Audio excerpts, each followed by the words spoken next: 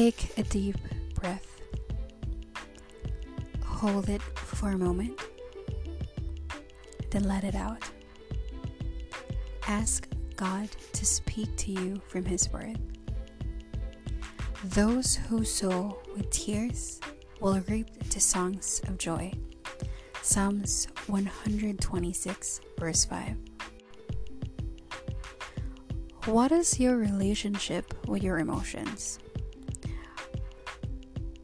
For some, most of the time, you have a healthy perspective on your feelings.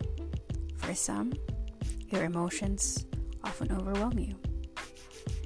And for some, you're not really in touch with your emotions. There is a cloud. This is a 7-day devotional from Elevation Worship.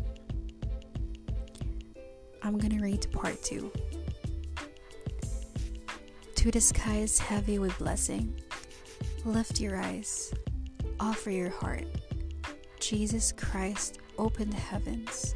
Now we receive the Spirit of God. One of the most difficult places to live is between what God has done in the past and what you're praying for God to do in the future.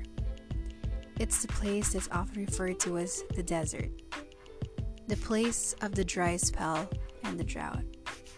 Maybe you're there now.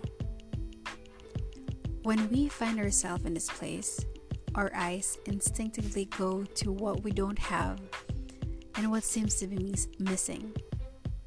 Our focus goes to our frustration instead of His faithfulness. It doesn't have to be this way. You have a choice in every season, even seasons of drought. You get to choose your perspective.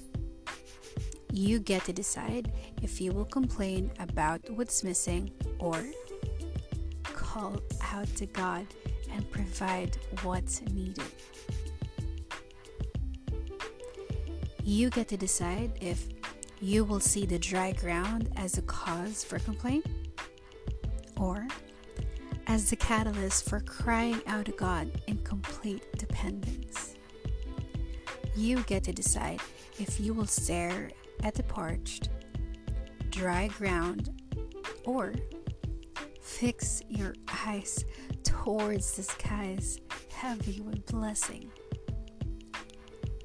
A season of drought